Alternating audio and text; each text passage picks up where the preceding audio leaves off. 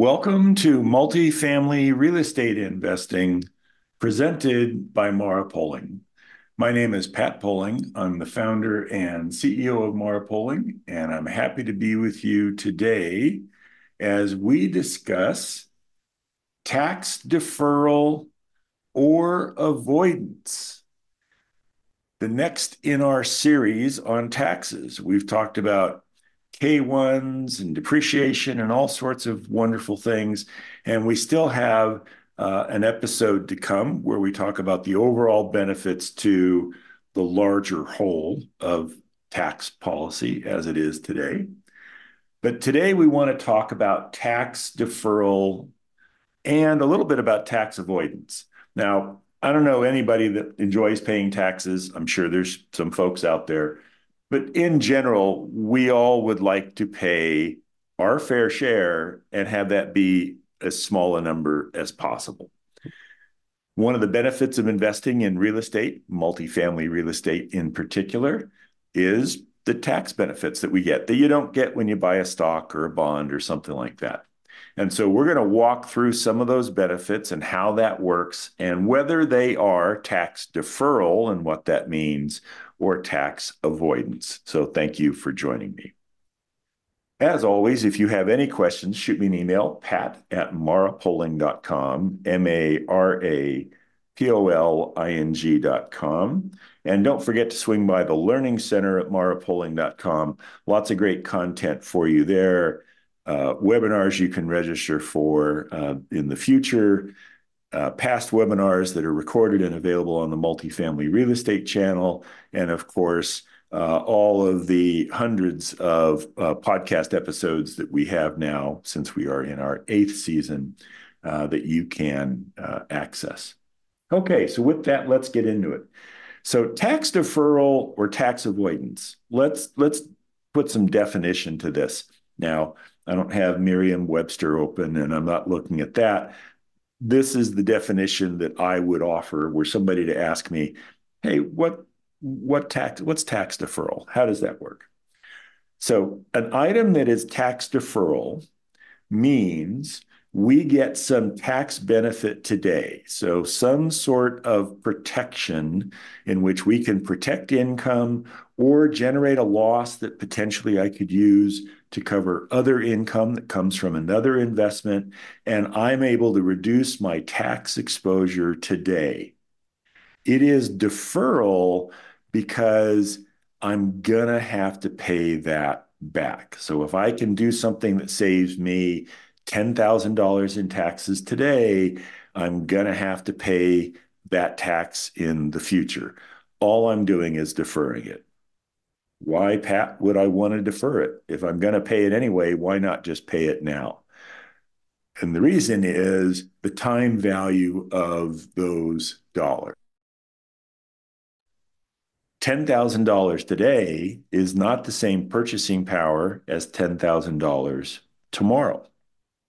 Another way of looking at that is if I take the $10,000 today that I save and I go put it in the bank at a very modest rate, say I put it in at 3% or something like that, well, I could have $14,000, $15,000, $16,000 down the road when it comes time to pay the tax.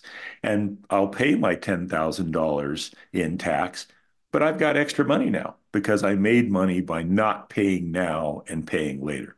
So tax deferral, good strategy. Ultimately, it is deferral and you're going to pay the tax. What about tax avoidance? Well, tax avoidance, I would describe as I can either defer a tax exposure, as I was just describing, and then in the future, have some event occur in which that tax is wiped out, that exposure goes away. So I have now fully avoided paying that tax. Or there could be some scenario, some situation in which there is a tax break offered today that is pure avoidance. There is no deferral. There is no, you have to pay this back in the future. And there are examples of that that have happened over time. So let's walk through some of the major tax benefits that we all enjoy by investing in multifamily real estate and talk about whether they're deferral or avoidance and what the mechanism is for how all of that works. Okay, let's start with a basic one.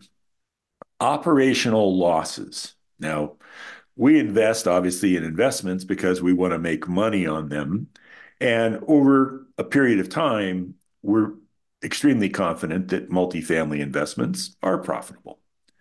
There are periods of time, most notably during the early ownership phase, where it's possible that from an operational standpoint, you might not make money. And here's what I mean by that is rent comes in from tenants, right? So they pay their rent, maybe they pay some additional fees, maybe there's a utility reimbursement, something else.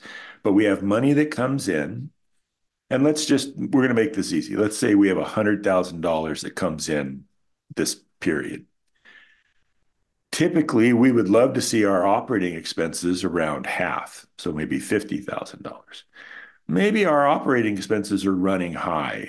Tax assessments are right now a challenge for the multifamily industry, in particular in some of the markets that we're invested in. So let's say that it's not $50,000 in operating expenses, but it's 60, 65, maybe even $70,000. Well, now I only have $30,000 in net operating income. And remember, when we've purchased these assets, we've purchased them with some leverage. So now I have a debt service that I have to pay. And my lender is going to have some reserves they want to hold on to, not just for taxes and insurance, but a maintenance reserves. Give me a certain amount of money every month so that I've got money as the lender to make sure you're going to do the repairs you need to keep the property in shape. Well, what if that was not just 20,000 or 30? What if that was $40,000? Well, now I'm actually upside down. And as I said, that could occur in the very early stages of owning an asset. Generally, you wouldn't want to be there, but that's possible you could be in that position. So if you have an operating loss, then great, you're going to have some savings.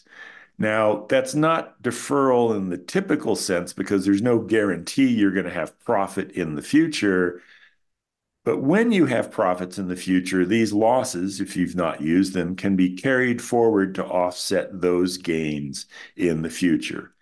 The net is this, is if over a long period of time, I generated $300,000 in taxable income, whether I generated that the same amount every month or it was lumpy, where I had months with more, months with less, and maybe even a month where it was negative, net, I have $300,000 in gain that I have to pay tax on. And so from that standpoint, it all nets out in the long run. And that's something to keep in mind when we talk about tax deferrals. While we're shuffling some deck chairs around our ship, in the end, we're going to pay tax on how much money we make. The deferral allows us to pay that later, which gives us some benefit, and we're still going to pay that tax. Okay, so that's the first example, not a terribly common one, but one that we wanted to mention. The big one, depreciation. We've talked about this. We had a session on this just a few weeks ago. We are fortunate, and there's a lot of reasons for it. We'll talk about some more of those next week, that we are able to write off the improvements that have been made to our investment. And our investment is in the land, and improvements mean all the stuff that's on the land. So the foundations, the buildings, the roofs, the mini blinds, the you name it. And we can write that off, that expense. So in the example I gave, where we might have $40,000 or $50,000 in operating income, and then we're going to have some interest that we're going to pay, and we're down to maybe a $10,000 or $20,000 tax exposure, we might have depreciation of not just 5 or 10 or 20,000. We might have 30 or 40 or $50,000 in depreciation. So we have a net loss. That loss means we're not paying tax on the profits that we're generating, on the cash that's getting generated in the asset. And we may be able to use those elsewhere. In our investment funds, as an example, we own a number of properties. Total Return Fund One, as an example, owns 7 different assets. Those assets are at different phases of their own life cycle. Some of them are generating big losses, some are generating smaller losses, some are actually generating some profits. If you net all that together, we're still in a loss position, which is good from a tax standpoint. So there's a lot of benefit to depreciation. It is tax deferral. And the reason for that is this, is when you depreciate an asset, and by the way, great opportunity for me to put the caveat in here. We are not tax advisors. This is not tax advice. This is content we're trying to share to educate you about the general methods in which these elements of the tax code work. You absolutely 100% should have a conversation with your tax advisor about how any of this would apply, whether you're making your own investments in a portfolio you own yourself, or whether you're invested with a firm like Mara Polling and you get a K1 at the end of the year. You want to understand these elements, and your tax advisor is the person to help you do that. When you depreciate an asset, the asset basis goes down in value. So I'm going to make this very simple, not numbers necessarily related to what I was sharing before, but let's say that we bought a piece of property for $1 million. And out of that, over the first number of years, we were able to depreciate it by 400,000. So the asset is now on the books a $600,000 asset, not $1 million asset. Well, if we sold it tomorrow, we wouldn't just be subject to the gains above the million. Say we sold it for $1.5 million, we wouldn't just be subject to the 500,000. We'd also be subject to the $400,000 in depreciation we took, because our building on the books is only worth 600,000. That's how much the basis is. So we're going to have to pay tax, often called recovery tax, depreciation recovery. We'll pay tax on that depreciation that has to get paid back. Remember what I said. You get a tax benefit today, and under tax deferral, we pay that tax in the future. So we get a loss today that allows us to generate cash and maybe take advantage of protecting other income from other investments. And then in the future, we have to pay that back. So if we save $10,000 in taxes today, in the future, when we sell, we've got to pay $10,000 in tax. Now, it's possible that we would pay a different amount, right? The tax rates could have changed. The tax code could have changed. It's also possible that you'd actually pay a little bit more, right? Maybe tax rates went up. You are paying that in the future, and that means you're getting an interest-free loan from Uncle Sam and potentially from your state, depending upon how your state operates. Every state has a slightly different tax code. Some states do not have personal income tax. Some that do treat these gains and losses in different ways. So again, great topic to talk about with your tax advisor. You may know from listening to us that there's a method of extending that deferral when you sell. So the example I just gave, we buy a building for $1 million, we depreciate it to 600,000, we sell it for $1.5 million, and instead of paying all the tax on that exposure, we execute a 1031, a sale exchange, in which we buy a new building that's worth $1.6 million or $1.8 million or some number larger than the $1.5 million. And we take all the gain that we have, everything that we receive on the sale of our first building, and we roll it into the second. That 1031 allows us to extend that deferral.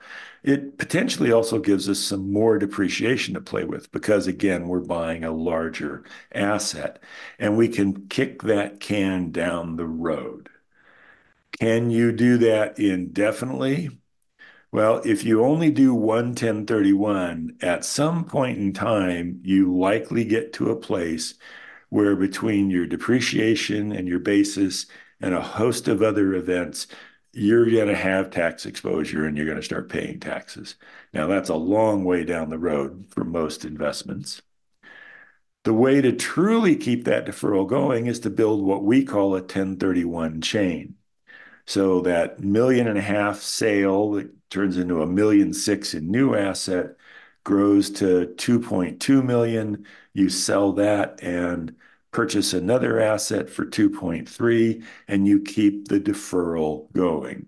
What does that do? That allows us to keep the dollars that we would spend paying the tax, which we all agree we're going to pay, right? This is deferral. We all agree we're going to pay that tax someday down the road. We're just being allowed to keep those dollars longer. And the longer we keep them, they are invested in the asset. So they not only grow in value, that $10,000 that I didn't have to pay, but it also generates cash flow back to me as the investor. 1031 chains are great.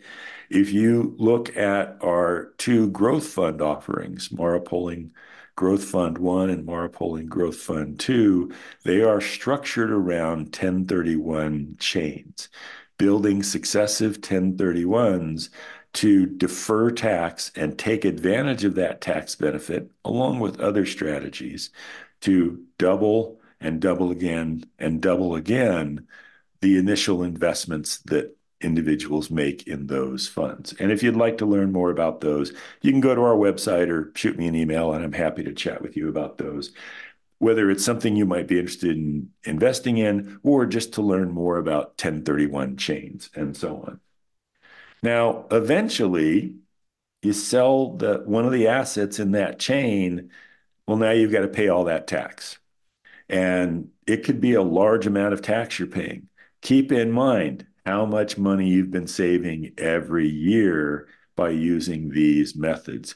When you sell, it all nets out. And if you made, quote unquote, in profit, $100,000, you're going to pay tax on $100,000. All this maneuvering doesn't eliminate the tax you were going to pay. It's simply deferral. It allows you to have losses early and to utilize those to protect your income. Eventually, though, if you received $50,000 in cash over time and your investment grew by 50,000, so you had $100,000 in true gain, you're going to pay tax on $100,000. You're going to pay it as long-term capital gains tax, most likely. And for almost everyone, that's a beneficial rate per se, less than ideal. So um, that's something to keep in mind that it is deferral. Now let's talk about tax avoidance. So there are some strategies in which you can avoid and you just don't ever pay it.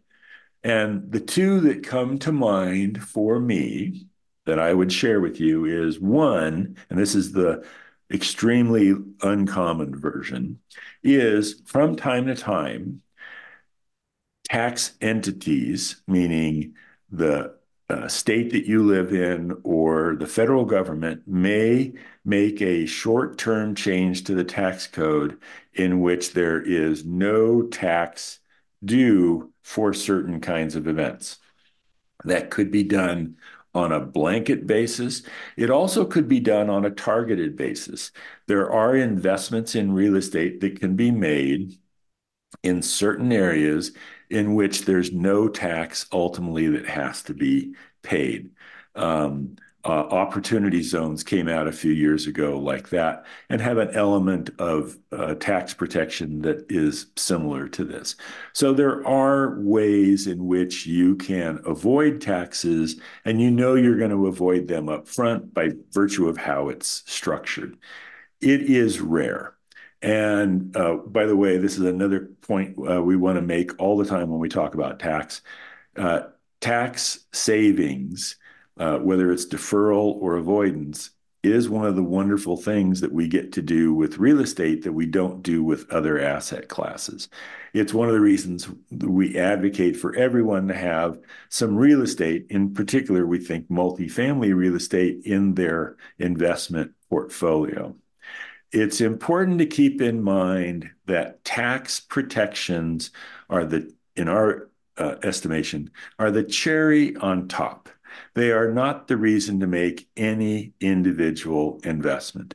Individual investments, we believe, should be made based on an understanding of the security and stability of that potential investment over a period of time, as well as what a reasonable estimate is of the cash return and the equity growth that can be expected. If those items meet your criteria, then any tax benefit is just icing on the cake, right? Cherry on top, whatever cliche you want to use. We do not believe it makes sense to make investments heavily focused on taxes. 1031s are great examples. If it comes time to sell an asset because there's lazy equity built up and we're about to potentially get to a place where maybe we'll have some tax exposure and we want to sell via a 1031, but we just can't find a quality asset to buy, then either sell and just pay the tax or don't sell and maybe use a refinance to take some of the lazy equity out. We do not believe it makes sense to sell and then buy a poor quality, substandard, again, whatever term you want to use, asset simply to keep the tax deferral going. In the long run, we believe that's a losing strategy from an investment standpoint. So let's say that we want to look now at this other tax avoidance strategy, which is the much more common one, and that is the step up in basis. So when an individual passes away, assets that they own, that they hold title to those assets in a particular manner. And I cannot describe for you that particular manner. You need to talk to two people, your tax advisor and your estate planning attorney. And if you do not have one or either of those, uh, go get one. You want to have those folks on your team. They're very, very valuable. And while, yes, they will cost you some money, you will make that money back tenfold, a hundredfold. It is a wonderful investment. And the reason for that is they can help you structure the way in which you hold these assets so that you are eligible for that step up in basis. What do I mean by a step up in basis? Well, let's go back to the example I gave of that $1 million building that we depreciated to 600,000. And then we sold it for $1.5 million and we began a 1031 chain. We eventually get to a place, and again, I'm just going to make numbers up. Maybe we eventually get to a place where we're going to sell if we sold, we would sell for $5 million. And our basis is back at 600,000, maybe even less. It might be close to zero. So we'd be looking at tax on the entire 5 million. Keep in mind that includes tax on all that gain that we've deferred. So we've had losses along the way that we've benefited from, and we've been able to defer tax on gain. So it's appropriate that we pay that tax if we sell. And let's say that at that point in time, the individual that owns this investment passes away. They've structured the title correctly in terms of how they hold the asset, so there's a step up in basis. What that means is the basis of that asset now is the value of that asset at the time of their passing. So if it's $5 million, the basis is no longer 600,000, it's now 5 million. And we've wiped out over $4 million in potential tax exposure. Now, as I said, this is a gross oversimplification. You absolutely want to talk to your tax advisor and your estate attorney about how you execute this and what the actual value to you might be. What you can see, though, is now what's been an interest-free loan from the government in terms of not having to pay the tax until later becomes a grant to you, a gift to you of that full tax amount. Now, we're going to talk next week about how the tax code works, or at least our opinion of it, and how it benefits all of society. We'll also talk about some of the interplay between these kinds of taxes and things like the estate tax. And some of that potentially has a role in why the step up in basis exists. So you could invest in a multifamily real estate asset, either one you own yourself or through an investment like, as I said, one of our growth funds or one of our other long-term funds. And you could benefit from the deferral of tax through 1031s. You could benefit from depreciation, which gives you losses to protect gains and cash that you're receiving early. You could do that over and over again, and potentially, depending upon obviously your age, and if you're a younger person, right? If you're in your 20s or 30s, you're talking about a very long horizon before a step up in basis hopefully would occur for you. If you're a little farther down life's tenured path, if you're in your 60s or 70s or 80s, much more likely event that could happen over an investment time horizon. But something to keep in mind that tax avoidance could ultimately be part of the strategy that works best for you. So I hope that this made sense for you and that it added to your understanding of taxes and multifamily real estate. We have one episode in our series left, and that's what we're going to do next week. And this is about how everyone, and we mean everyone, how all of society benefits from the multifamily real estate tax treatment that we get. And that might seem contradictory. Gee, we save all this money on taxes. How is that good for tenants, for homeowners in the community we live in?